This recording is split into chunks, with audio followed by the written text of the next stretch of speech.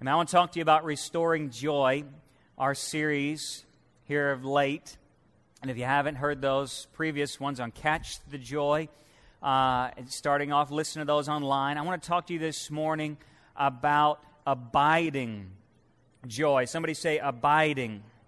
Abiding joy.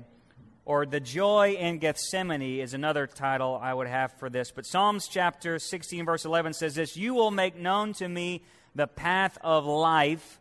In your presence is fullness of," everybody say, "joy. In your right hand there are pleasures forevermore. You will make known to me the path of life. In your presence is the fullness, is joy." Where does your joy come from? That's the question we're asking this morning. Where does your joy come from? Think about this. What is it that makes you smile on a given week, on a given day? Or maybe sing or clap. And some of us that go to the ball game, you can shout, you can jump up and holler. Some of us, when our kids do well at a dance recital or whatever, we'll clap. We'll say, "Yeah, that's my girl, that's my boy." If there's a ball game, they hit a home run, man, you're going to jump and shout. Those things give you joy. Or maybe that big bonus check comes in and you can dance in the parking lot when nobody's looking. I don't know what it is, but what is it that gives you joy? Joy is gladness. And we said that joy is something that's birthed in the heart. And joy always comes up and it always comes out. There's happiness, and that's kind of can come and go. But joy is what comes up and out. What gives you gladness in gloom? What gives you hope on the hardest days? And like I said, for some, it's a good job. Some people are very satisfied in their job, and their job gives them, accomplishment, a place to belong, something, a purpose. But is that joy? For some, it may be relaxing on vacation or hiding in the bathroom from your kids. I don't know what it is. Or a hobby that you say, this brings me peace and contentment. But is that joy? For some, it is, like I said, your spouse or your children. They are often a source of joy. But, even your family relationships can be strained. Even some of the best, what you would think the most strongest families can often have a wayward child or lose a loved one, or a divorce can happen. So even in what seemingly was joyful and endless can be strained, can even disappoint or be lost. Even the best families and hardest days can lose sight of hope for tomorrow. We can have the frustrations of life come into our homes or our families. It can get very complicated in the modern day that we live in. And how many know what it means to have your buttons pushed, right? And sometimes it's our family that does that. But what I've learned is that sometimes, this is how it happens in my life, okay?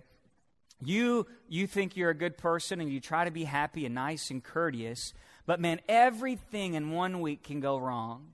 Man, your car can break down, the refrigerator's on the fritz, your boss is mean or whatever, and it's like you have a bubble around you. And at most of the time, you are an okay, pleasant person, at least face value on Facebook, okay?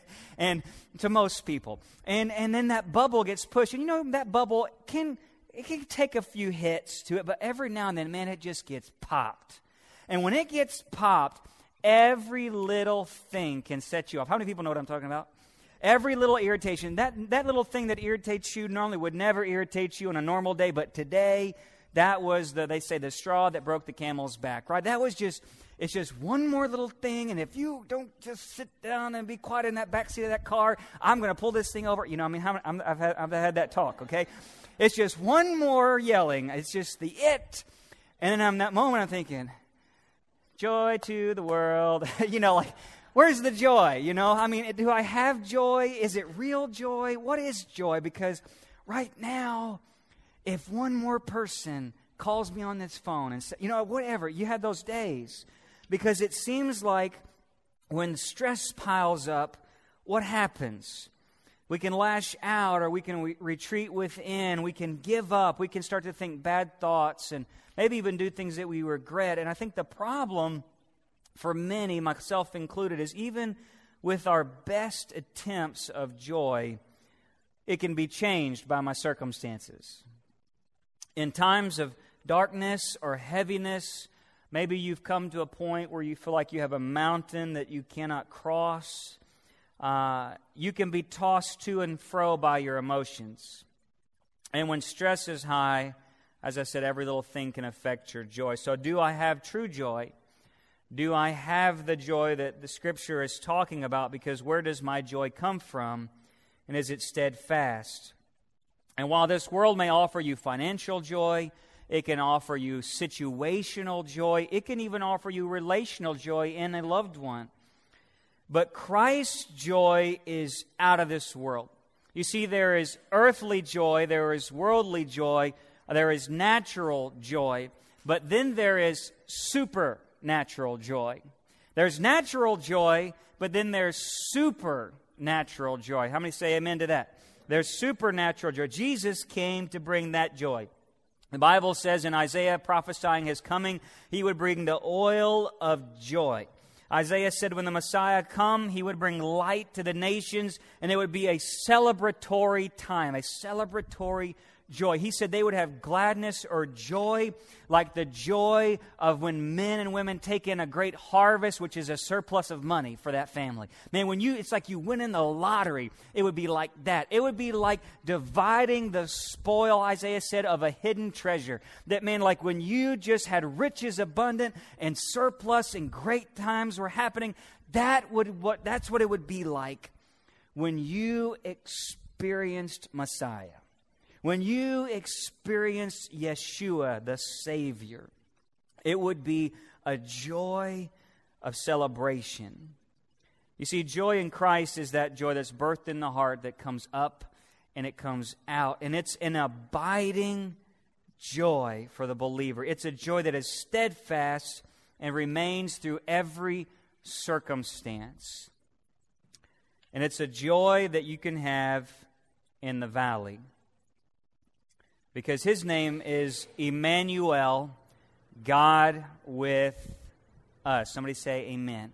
No matter where you are, the mountain or the valley, if you have Emmanuel, because Jesus is joy and Jesus is Emmanuel, God with us, wherever I am, wherever Jesus is, that's where joy is. And so we can have joy abiding in the valley. That's what I want to talk to you this morning about, a joy that abides in the valley. So here we are in John chapter 15.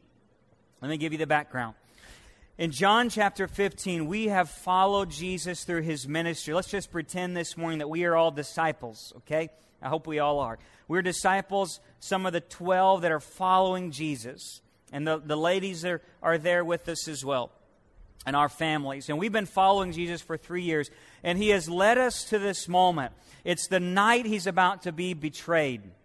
We don't know this, but this guy has led us to the upper room and for supper, and now we've gone on to a place called the Mount of Olives.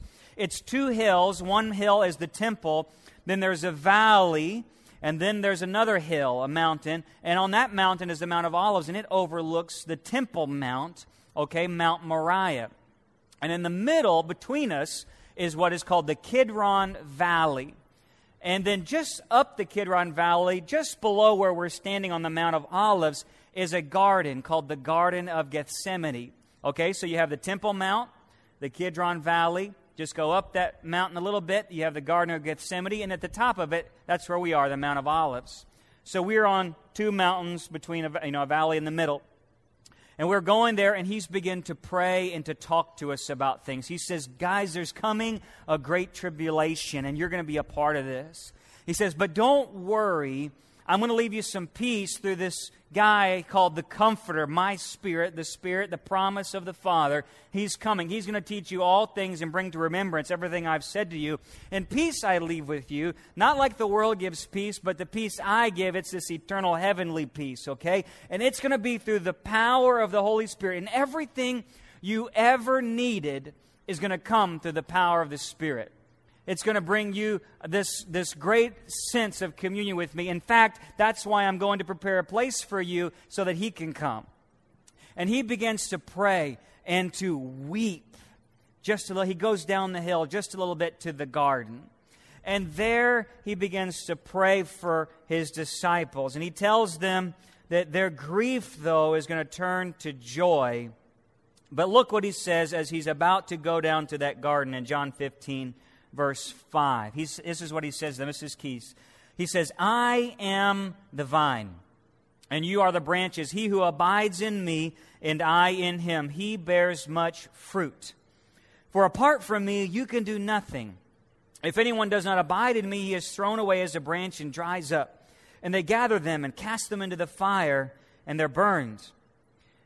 If you abide in me, everybody say abide. If you abide in me and my words abide in you, ask whatever you wish and it will be done for you. My Father is glorified in this, that you bear much fruit. He's talking about spiritual fruit there.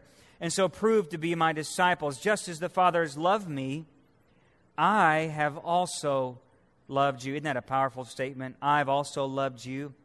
Abide in my love. And let's look at these last two verses. If you keep my commandments, you will abide in my love, just as I have kept my Father's commandments and abide in his love. These things I have spoken to you, here it goes, so that my joy, everybody say his joy, so that his joy, he says, my joy may be in you, and that your joy, everybody say my joy, that's your joy, may be made full. Joy, full. That your joy may be full. Joyful.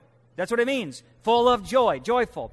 So he says, guys, abide in me. I'm leaving. Persecution's coming. It's going to get bad. I'm leaving you the Comforter. He's going to be in you. And if you would just abide in me, the Holy Spirit, you're going to produce a lot of fruit. We'll talk about that in a second. But he says, if you obey me like I've obeyed my Father, because that's what I want to do. I want to obey my Father. He says, abide in me, obey me, follow me, remain steadfast. That's what abide means. Remain steadfast with me, commune with me, stay in my spirit. Everything is going to be okay. I'm going to give you everything you ever needed. Why? And why do I tell you this? Why do I tell you this? So that my perfect joy will make you joyful.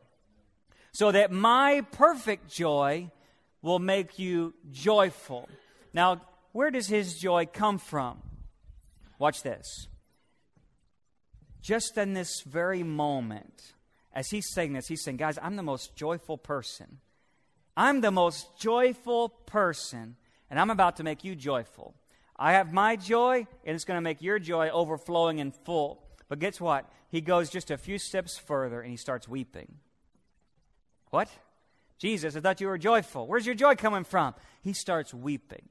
He starts weeping. The Bible says that he goes to this place called Gethsemane, and he begins to even sweat drops of blood. It says in Luke that he was in much agony. In that moment, the most joyful man ever to exist was sweating drops of blood. Jesus, what are you talking about? How are you going to make my joy full when you're over here crying and sweating drops of blood? We don't understand that. We don't understand that. But what happens? He begins to sweat drops of blood. He's weeping. He's fervently praying, Luke says. And at this mountain edge, the most joyful man is in agony. He begins to pray, Lord, I'm praying for these disciples. I'm praying for their joy, Lord. God, I'm praying for their oneness with you. They be one as you and I are one. God, don't let them fall. God, keep them. Keep them, Lord. Keep them, Lord. I've showed them and I've given them my word, Father. He begins to pray so fervently, falling to the ground there. And here's this most joyful man. The Bible says he was a man that was despised, forsaken. Here the most joyful man becomes known as a man of sorrows. Isaiah says he was a man of sorrows, acquainted with grief. And it was our sorrows he bore. It was our grief he carried. We esteemed him stricken, smitten of men, forsaken by God. The most joyful man. He would be pierced for our transgressions. He would be crushed for our iniquities. Nevertheless, here's what the most joyful man in agony prays. He says, God, but not my will, but your will. God, not my will, but your... God, where is this joy coming from? It was not just a few chapters back. Here's what Jesus would tell them. he would say, guys, for this is the will of my Father, that everyone who beholds the Son and believes in him will have eternal life, and I myself will raise him up on the last day. God, not my will, but your will. What is the Father's will? That he would have his Son die on a cross so that people might live again. And what would follow that moment would be a kiss, a betrayal, and an arrest. And here the most joyful man in agony with stains of blood on his cheeks is beaten, is hit, is spit upon, is arrested. And this most joyful man is led in chains through the valley. I want you to picture this morning. The most joyful man. He says, guys, I am going to make you joyful. Guys, my joy is going to be in you. Guys, if you will abide in me, the reason I'm telling you this, abide in me, be in me, be full of my Spirit. The reason I'm telling you this is so that you can be joyful, because my joy is going to be in you. But Jesus, you're weeping, you're crying, you're beaten, and he's being led through the valley. I think that there's a verse in Hebrews, I think, that really pins this very moment perfectly. Hebrews 12:2. It says, for the joy that was set before him, he endured the cross. You see, in those moments, Jesus purchased your joy in the valley. See, so no matter where you are in this world today, whether you are on a mountaintop with him or whether you are going through the valley, it was in the valley that Jesus began the process of purchasing your joy. It was for the joy that was set before him that he would endure the cross, and on that cross he would purchase your joy and my joy. You see, his joy was not in a thing that would make him happy. His joy was not in his own happiness. His joy was not in his own pleasure. His joy was not in riches or fame or the praise of men. His joy was not in good feelings or easygoingness or in anything else. It says that his joy was to do the Father's will. You see, in crying, he was still joyful. In pain, he was still joyful. On the mountain, he was still joyful. And in the middle of the valley, in chains with sweat of blood, he is the most joyful man on the face of the earth. Why? Because he is perfectly obeying his Father.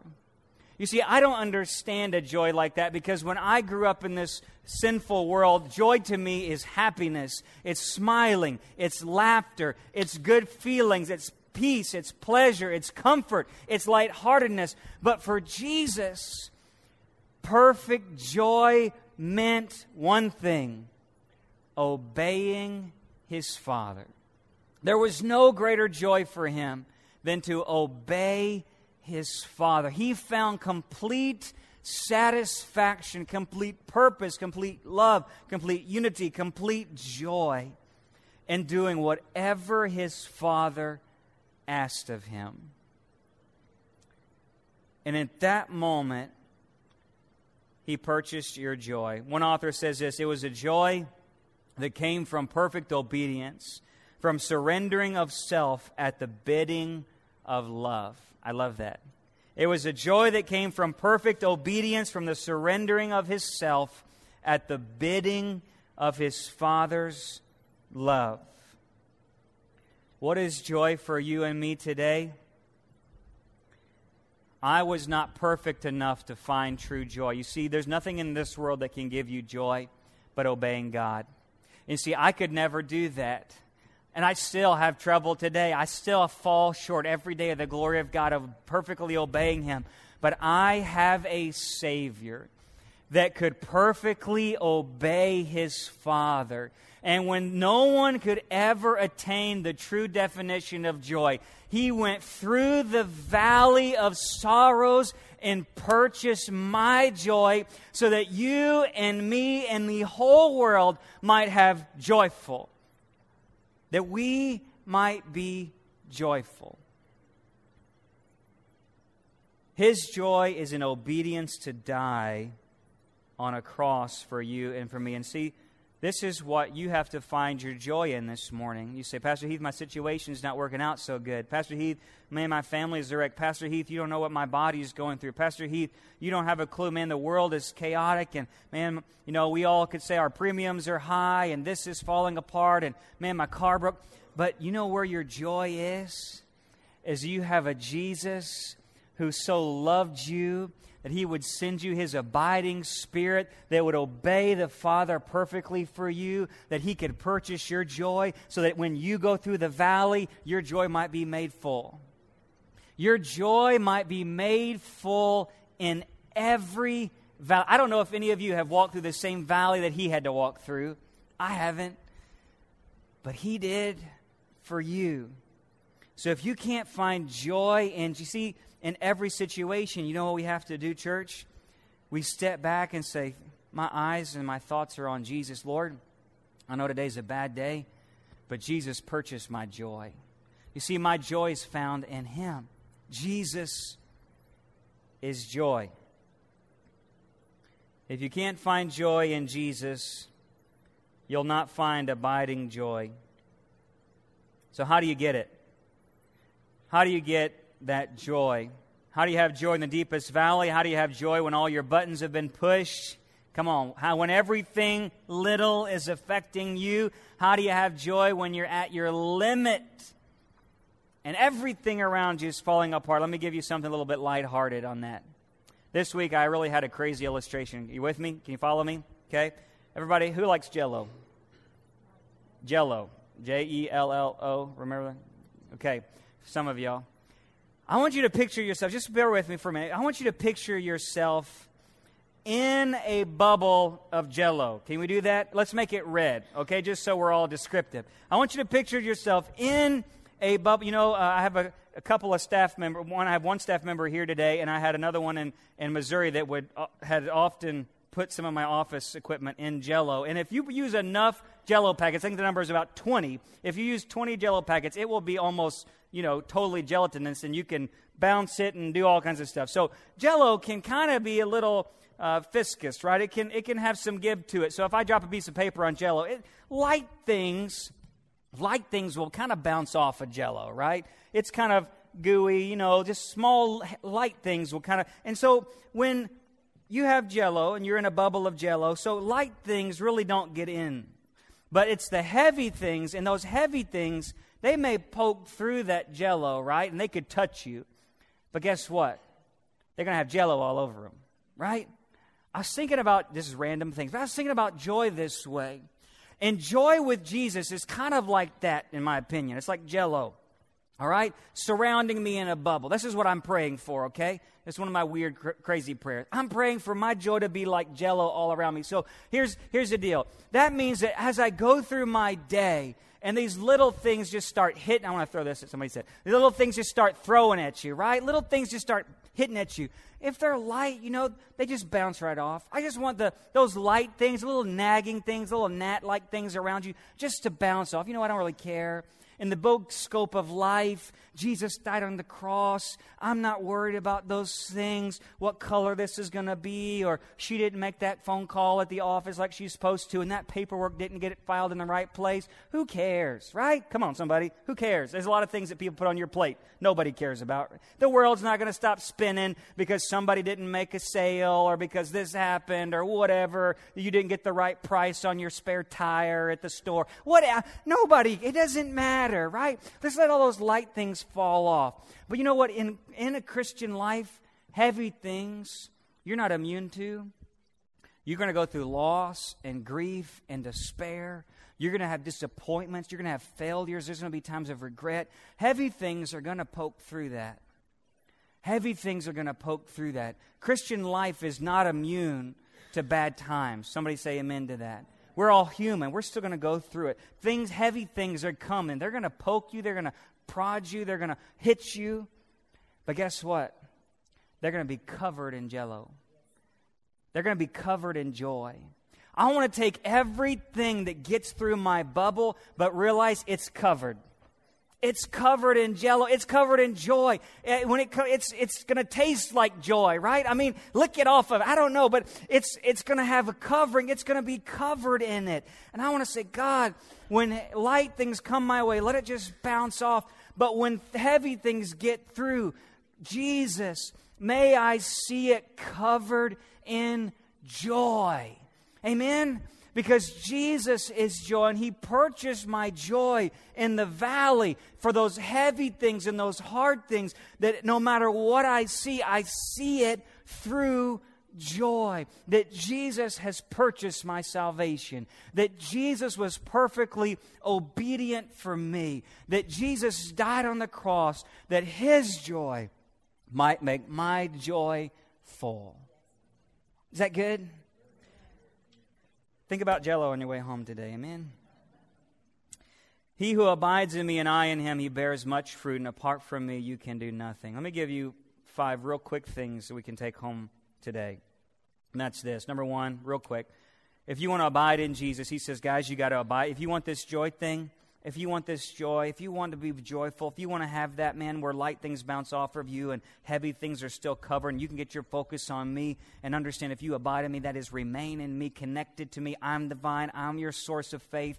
I'm your source of life. If I'm the one that your joy is resting in, you got to abide. How do you do that? Number 1, be in the Word.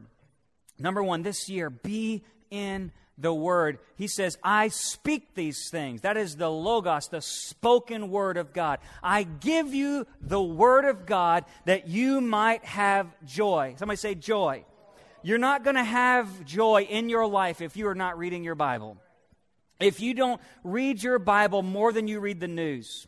If you don't put more of the Word in you and rehearse more of the Word than you rehearse the problems of life. Sometimes we can get in those negative mindsets and those negative thoughts, and we speak negative things over ourselves. You need to be quoting Scripture over your life. You need to be taking this Word, and let me tell you something. Sometimes it's good to read this out loud so your mouth will speak it and your ears will hear it.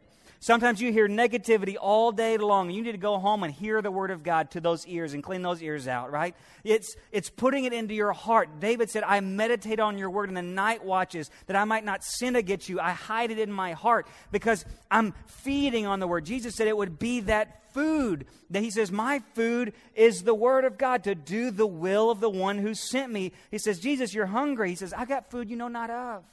It's this. To hear and take in my Father's Word, my Father's will. You need to be abiding in the Word of God, because joy is found in the Word of God. Number 1. Number 2 is this. If you want to abide in Jesus, you need to worship. And it's not just singing a song. Worship is worshiping in spirit. Jesus said the Father is looking for such, that is, people who are worshiping in spirit and in truth. So you got the truth part in the Word. The second part is worshiping in spirit. How do you do that? Number 1, you got to get born again in spirit, born from above. Number 2, I encourage you to get baptized in the Holy Spirit so you can sing songs. Paul says in Ephesians that we are singing melodious songs of praise, right? That it's the Holy Spirit bubbling up in you, that you could just sing a song to Jesus. You don't even have to have the lyrics to it. You just in your car, praise you, Jesus, praise you, Lord, hallelujah, glory are you. So that you can, when bad things come, this is the day that the Lord has made. I will rejoice and be glad in it. That you can just praise bounce those things. Just make your jello like, come on, put some jello music on and just bounce those things back off. And those negative things, you say, I will sing unto the Lord. I will sing of His mercies forever, right? Just begin to worship in the Holy Spirit. If you speak in tongues, pray in tongues, sing in tongues. Just let the Holy Spirit come out of you if you want to abide in Christ. Sometimes that's why our joy ain't full. I'm not against secular music, but if you listen to more secular music than Christian music, you're going to have a problem. I'm just saying, I don't preach on those things a whole lot here, but it's true. You listen to the news more than you listen to the Word, you're going to have a problem. You listen to secular music more than you listen to Christian music, you're going to have a problem. What you're putting in is what you're going to get out. All right? You eat all that spicy Mexican food, you're going to have a problem. Or whatever it is. Some of y'all have different digestive tracts, okay? But your heart, your spirit needs to have worship coming in so it can have worship coming out. Worship. Worship daily in the Spirit. And guess what's going to come out?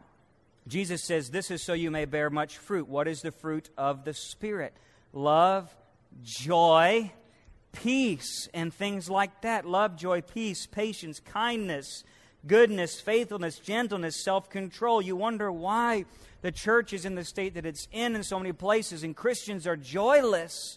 It's because we're not in the Word, and we're not worshiping in spirit, so we're not producing joy. God, how come I'm not making joyful noises? Well, you're not abiding in the Word, and you're not abiding in worship.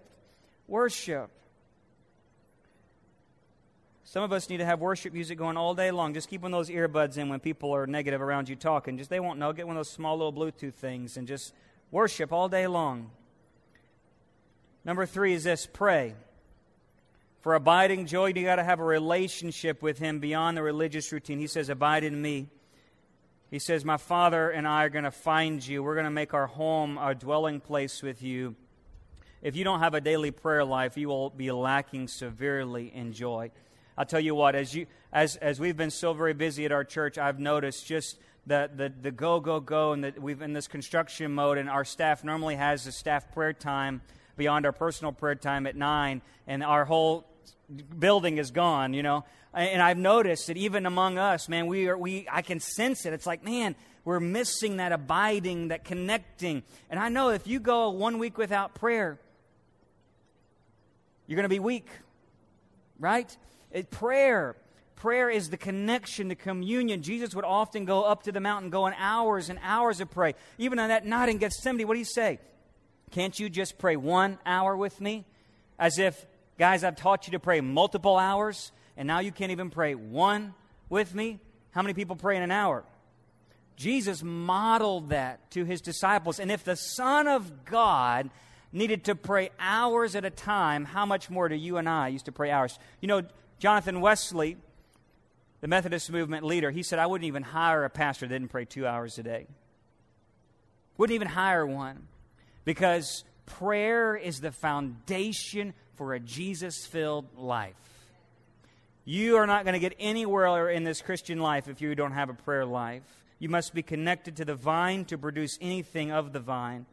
And being a church member it's not about being a part of this machine. It's not being a part of a business or a program, but being living organism tapped into the vine of Jesus Christ. God Himself must be your exceeding joy. And I've said this before, God's the best psychologist.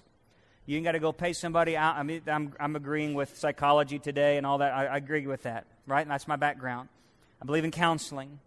A lot of that can be skipped, however, if you just go sit on God's couch for a little while. Go sit on God's couch, pour your heart out to Him. Number 4 and 5 are this: sacrifice and service.